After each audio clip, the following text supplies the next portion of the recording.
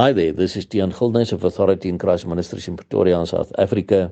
It is Sunday, the 28th of August, 2022, and the verses which the Lord laid upon my heart to share with you all today come from 1 Corinthians 1, verse 10 to 13, which read as follows. Now I beseech you, brethren, by the name of our Lord Jesus Christ, that you all speak the same thing, and that there be no divisions among you, but that you be perfectly joined together in the same mind and in the same judgment.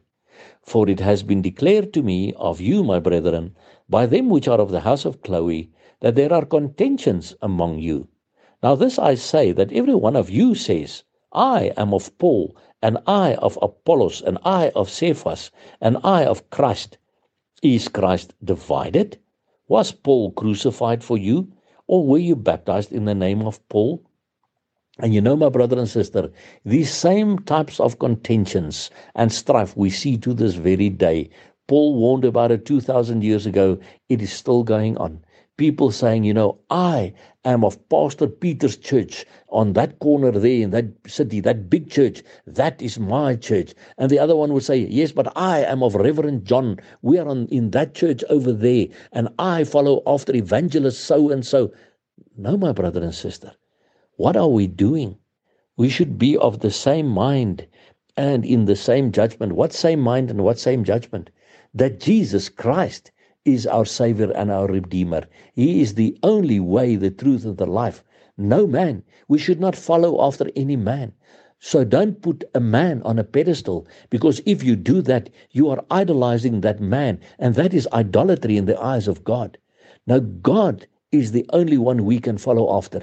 Jesus Christ is the only one. So if we are in that same mind and in the same judgment, then we can agree about who Jesus is, even though we do not worship together in the same building. Because we must understand, even those people in ministry who were put there by God are there for a specific job, to help us to grow to spiritual maturity. But they are still only brothers and sisters in Christ. They are not to be idolized. They are not to be put on pedestals, because you were not baptized in the name of Pastor John, or baptized in the name of Pastor Peter or Reverend John, whatever the case may be. Reverend John did not die on the cross for you. Pastor Peter did not die on the cross for you. Jesus Christ did. So we must follow after Jesus Christ. Jesus is not divided. So let's not be divided among ourselves as true believers of Jesus Christ. Let us have the same mind and the same judgment. Let us not have contentions about who Jesus Christ is. Let us not follow after man, but let us follow after God himself. Jesus Christ is God himself. And that is why we know he is true to his word. His word stands in all eternity. And he says he is coming back for us. And that is why we must be ready and ensure that we are in a personal relationship with him. Not with my pastor, not with my reverend. That is part of the body of Christ. But I must be in a personal relationship with Jesus Christ. And then I will be ready when he comes to take us to be with him. Don't put your trust in a man, my brother and sister. Don't look at a man.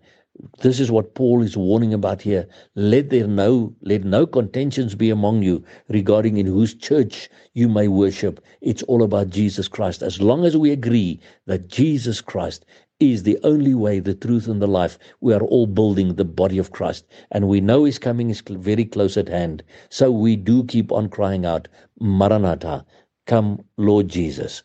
And remember, Jesus Christ loves you immensely. Blessings to you.